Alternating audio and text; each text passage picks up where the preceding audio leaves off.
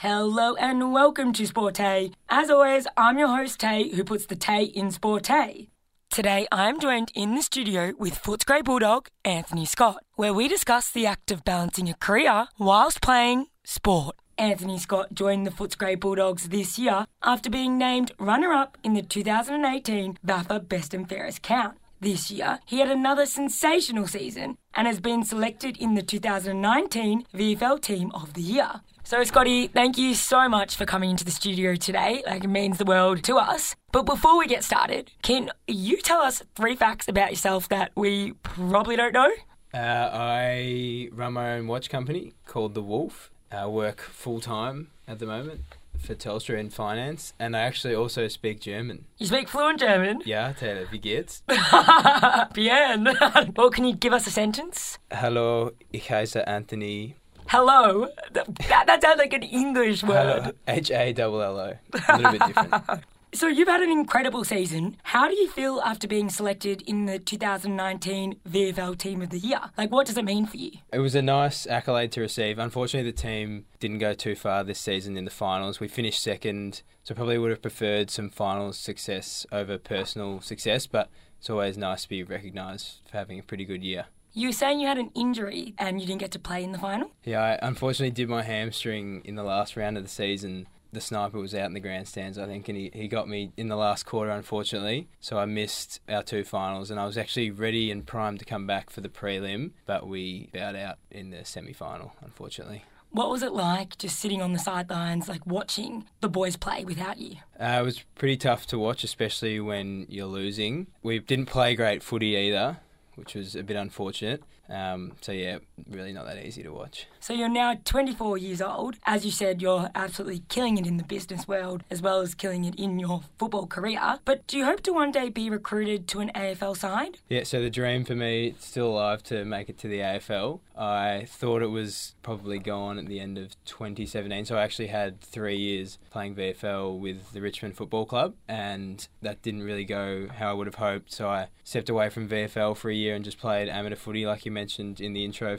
in the VAFA. Had a pretty good year there, and then decided to give VFL another crack this year, and that was always with the hope that I could go to the next level, and was happy with my season. So I think the window's still open. You've obviously just got to impress the right people, so I'm hopeful that I can still get there, but we'll wait and see. So what keeps you motivated? I absolutely love playing football, so the possibility of doing that as a full-time job would be amazing. So I think it's that combination of enjoying what you do and then being able to do that as a job. Over the last 2 years, a few AFL clubs have shown interest in you. Back in 2018, you had St Kilda and the Western Bulldogs. What's the update now? Have you been speaking to any list managers? I'm not sure if you're allowed to tell me or not, but yep. Yeah, no, I can tell you. There's not a heap to tell, unfortunately. I've been in contact with the Bulldogs on and off throughout the year. I've spoken to the list manager at the Bulldogs. List managers, as I've heard, generally keep their cards pretty close to their chest, so they don't give you a heap. But all the feedback I've received internally from the Bulldogs has been really positive, and I feel like I've put my best foot forward, so it's probably up to them now as to whether they want me. I've shown them what I'm capable of, and I believe that I'm good enough to play at the AFL level. It's just up to them, really. Talking about the Footscray Bulldogs, there's been a lot of success stories on their VFL side. For example, we had Will Hayes in the studio, I think it was last week or the week before, and he's just one of the many success stories of the Footscray Bulldogs. He was drafted last year in the NAB AFL draft. Is this one of the reasons why you decided to move to the Footscray Bulldogs? Yeah, definitely. Hazy Ripperfeld listened to that interview, did very well. Yeah, he's definitely one of the reasons that I chose the Bulldogs to go to. There are a few state league clubs that asked me to come down and be with them for this season. I think the last 5 years the Bulldogs have actually had a player drafted from their VFL list each one of those years, so that was another reason. Bill Gowers as well, who's been on the show, he was drafted the year before, so I knew going to the Bulldogs that they do look at their VFL side and do reward good football from there, so that was one of the motivating factors for me for sure. What have you found that's been the difference with, obviously, the Footscray Bulldogs compared to Richmond? I think it's just the opportunity that I've been given. So Richmond facilities are awesome, coaching staff fantastic, it's an AFL-aligned VFL club, so you get to experience all the stuff virtually that the AFL boys do. The squad's very similar, good bunch of blokes, but I think going to the Bulldogs, and it was something that I voiced before I got there, was how badly I wanted to play positions where I played good footy at VAFA level or even during school footy and under-18s. And I didn't quite get that chance at Richmond. Footscray said that they could, and I was given that opportunity and ended up having quite a good season, so I'm happy with the decision. So how do you think your footy has changed being part of the Footscray Bulldogs? Oh, I've learnt a lot about playing different positions on the ground. So at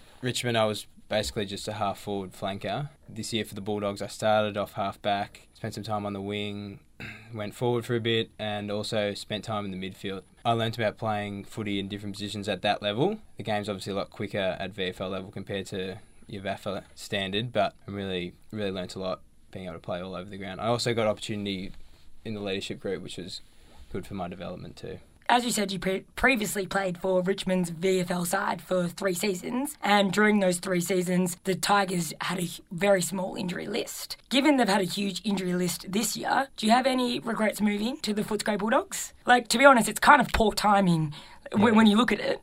Yeah, it's very much like that in the VFL, especially when you're at an AFL-aligned club that you're kind of dictated to by what's going on at AFL level. And it can be good and bad. Like I mentioned earlier, you've got the opportunity to train in the same facilities and be coached by a lot of the same coaches as the AFL boys, but unfortunately if they're fit then you don't get a game. And yeah, there are a couple of years at Richmond there where I think we had maybe 2 or 3 VFL listed guys actually playing for about 2 months straight. I do always watch the AFL injury list at Richmond and think, geez, if I was still there, maybe I'd be playing this week and would have got a bit more of a chance. But you probably don't go down to a football club hoping that there's injuries, and you should really be backing in your own ability to get a game. And there was even stages throughout the year with the Bulldogs this year where the AFL list was very fit and we only had maybe 5 or 6 VFL guys playing. So similar to the setup at Richmond, and I was still able to get a game, and that was off the back of just backing my ability and that I'm good enough to be there and deserve to be there.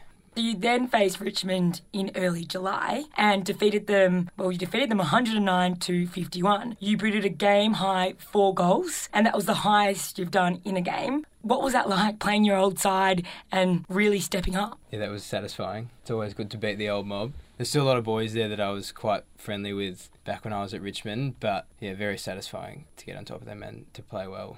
Were you nervous going into the game? Because did you feel like you had to prove to them that you were out there for a reason? A little bit. I knew that there were a few boys that were still playing, but it was more so I just wanted to play good footy. Didn't feel too nervous. Yeah, it was probably just more motivated to do well. You also, as you said, work full-time for Telstra. You've started your own successful watch company called The Wolf Timepieces. So what percentage of time and energy is spent on your sport compared to your career? I've got to be careful here because my employer might listen to this. So I still do the 9 to 5 hours at Telstra. Start a bit earlier, maybe 8:30 to 4:30 when I've got footy. And then they're really accommodating at Telstra that they let me leave a bit earlier on training nights to actually get to training on time. I don't know how I would go if I had to stay back at work a bit later, but I think with how accommodating Telstra are, it gives me a really good balance. So I've never found that I couldn't get to training on time. So I do appreciate the opportunity they give me to leave early. How do you fit everything in? Like your social life, obviously your work life, and then also trying to make it professionally in football? Yeah, it can be tough, especially during pre-season when you're getting home at like 10:30, 11 o'clock and then you're up again very early the next morning to go to work. I think it's just realising why you're doing what you're doing. So work is career professional development. It's what I studied at uni, finance, and I'm now doing that in the workforce. And then footy, you get to run around, you're healthy, you're fit, you get to do something I really enjoy. So I think the two intertwine really nicely. I'm sitting down most of the day at work as well. So there's that want to get outside, run around, muck around with your mates and kick a footy. And if that means that your day ends up finishing 10:30, 11 o'clock at night, well, so be it. I mean, what else would I rather be doing in the afternoon than playing footy anyway? It's more like a passion. Yeah, I think that the two work really well together because, like I said, you're sitting around all day at work and then you get to run around in the afternoon. You did say your dream was to be an AFL player. Do you think it's a disadvantage that you have to work full-time as well and not fully focus on your footy career? I would say it's actually an advantage, and I can say it's because I've experienced VFL football when you've got a lot of free time. So when I was at Richmond, I was still studying, and I'd have some afternoons off from study. I just wouldn't go into uni, just watch the lectures online as everyone does. But then as the time to go to training would roll around, you'd almost find it hard to get motivated to actually get up off the couch at home, get in the car and drive to training. I find it a lot easier now, like I mentioned earlier with work, that you're once it gets kind of after lunch, you're ready to go and you want to go get off to footy training and actually move around. So if you'd asked me this 12 months ago, I probably would have seen it as a concern, the fact that I am working full-time and how am I going to be focused and get out to footy training after a long day's work. But yeah, I actually find it easier, and I would recommend that if anyone is humming and ahhing about whether they can do full-time work and still play VFL footy, which is the highest standard you can play before AFL, I'd say that the full-time work shouldn't and wouldn't hold you back. Do you think that you've now been playing better footy because you've got your routine down in packed? Yeah, I would say so for sure. Even like eating habits. So if I'm buying lunch at work most days, which I am because I can't be bothered. It's easier. Who can be bothered meal prepping, right? Exactly, and as soon as you get home from training after a long day, the last thing you want to do is cook, eh? Yeah, well, it helps when you live at home and mum looks after you. So I don't do a lot of cooking. Don't know if I would be a good cook. I've never really tried it. But let's talk about your watch company, the Wolf Timepieces. How did that start? Yeah, so that was just me bored one summer's afternoon, I reckon, was it 4 years ago now? And I just literally just Google searched how to start your own watch company. No, you didn't. I did. Google. I don't want to give away too many secrets, but yeah, basically anyone can do it. And just it wasn't that easy, but I sourced manufacturers from overseas and just got in contact with a few. Started talking with a mate from school, Dan Speak, who's my business partner now, and he had similar passion to me in the watch industry. We took inspiration from a lot of existing watch designs that we liked, and then we refined a product and we went to the manufacturer with something we really wanted. Unfortunately, being uni students, we didn't have a lot of capital to invest into the business, and a lot of manufacturers will ask you to make big order quantities up front. So we actually had to do a capital raising or crowdfunding on Kickstarter, where we raised close to $15,000 in a month. Wow. To fund our first order of watches, and then after that we were away. So that process from having the idea to getting it done was probably about an 11-12 month process. So there's a lot of work that went into it, but it literally just started from scratch. A Google search. Google search. Yeah, there's so much opportunity to do things like that these days. How's it grown in the years? Because how long have you been doing it now for? So this will be its 4th year. We started like a house on fire, but the industry is very saturated, so it's a hard market to break into, and you've got to invest a lot of money into marketing. So we're actually probably not going to stock any more watches going forward. We won't do any reorders, but we're going to move into the menswear industry. So we're expanding the business, I guess you could say, doing men's tailored suits, shoes, potentially sunglasses and things like that. So the business is kind of moving laterally into a different area. I'm just really, I don't know, I'm gobsmacked. How do you find the time to start up a company plus play competitive football? I think you just get in a groove where you constantly want to be doing something. So if I'm just sitting at home on the weekend, I get really agitated if I'm not actually doing anything constructive. Even if I'm sitting on the couch, I'm constantly talking to manufacturers, refining product, looking at websites, marketing stuff, and even though that's pretty time consuming and that's probably the hours when I'm at home I'm doing all that, it doesn't really bother me that is there something else I could be doing? I don't even really consider it. It probably consumes almost every hour of my day, footy, work, and then my hobby being the Wolf, but I'm in the groove now and love it. Do you hope to one day be recruited to an AFL side and then run your watch company, the Wolf, on the side? Yeah, as you might have seen, there's a lot of opportunity for AFL players because they have a fair bit of free time and a bit of income to throw around, that they do start their own clothing lines. For example, Clutch & Co. I'll give them a shout out. Dom Tyson's business, Dom, who plays for North Melbourne now, he's an example of an AFL footballer that can also have a side hustle, that being a men's golf and casual wear business. So I think, the dream would be playing football and then filtering a bit of that income into the Wolf and growing it from there. So what advice do you have for people wanting to play sport whilst working full-time? As long as your employer can accommodate it, so obviously you put them first, but if there's time to do both, you should definitely go for it. And if you've got a little bit of ability as well, take footy for an example, and you've got an opportunity to play football at the highest level you can, you may as well just go for it. It might seem a little bit daunting that you're going to have long days or whatever, but at the end of the day, it's really rewarding, and worst case, you just get really fit and feel pretty good about yourself. But yeah, I'd highly recommend doing it. I've actually brought a present in for you this evening, Taylor. I'm excited. I do love presents. This is our Arctic timepiece. From the Wolf? From the Wolf, yeah. Well, so I think aren't you can we give lucky? that one away to one of your lucky fans. Wow, can you tell us a little bit about the Arctic and how it was created? Yeah, you want to know the components? Well, the name, let's start with the name. It's called the Arctic because each of our timepieces is named after a species of wolf. Wow. Pretty cool, hey? And it is navy blue. I just assumed you called it the Arctic because of the navy blue appearance. Well, it's actually got a white face, so the bands are interchangeable, so you could be operating with a black, peach, any coloured band as well, which is another handy part of the watch. It's got sapphire crystal glass, stainless steel case, Swiss movement. Can't really go wrong. I want it for myself, but everyone there who's been Full price for you, listening, Taylor. a full price for me, Scotty. But for those who are listening, please keep up to date with our Instagram, and we'll be posting more details on how you can win this amazing and beautiful watch from the Wolf. All right, now we're moving on to the fun bit. Ask the Athlete. And this segment, we allow our Instagram fans to actually have the opportunity to ask you the question. However, before we get started and go into those questions, there's a rumour mill. It's been in overdrive. Firstly, Is this how many buttons were undone on the weekend?